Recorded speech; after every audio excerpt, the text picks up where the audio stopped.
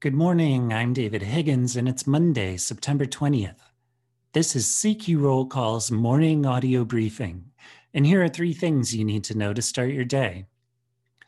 The House is squeezing in major legislation this month. This week, the Chamber plans to consider a stopgap spending measure, the Defense Authorization Bill, and abortion-related legislation.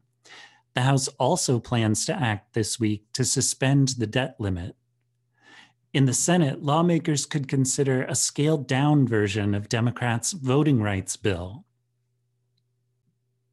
Next, the Senate Appropriations Committee won't be marking up spending bills this week after all. Although the committee had planned to meet on a few fiscal 2022 bills, Democrats and Republicans are still stuck in a disagreement over the split between defense and non-defense spending increases. Negotiations haven't even started yet between lawmakers and the White House over spending levels.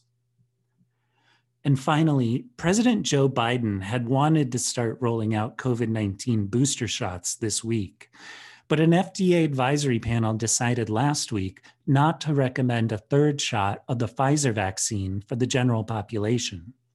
The advisors did recommend boosters for vulnerable groups, but more vetting will be needed before federal officials approve a third dose. Check CQ.com throughout the day for developing policy news. And for all of us in the CQ Roll Call newsroom, I'm David Higgins. Thanks for listening.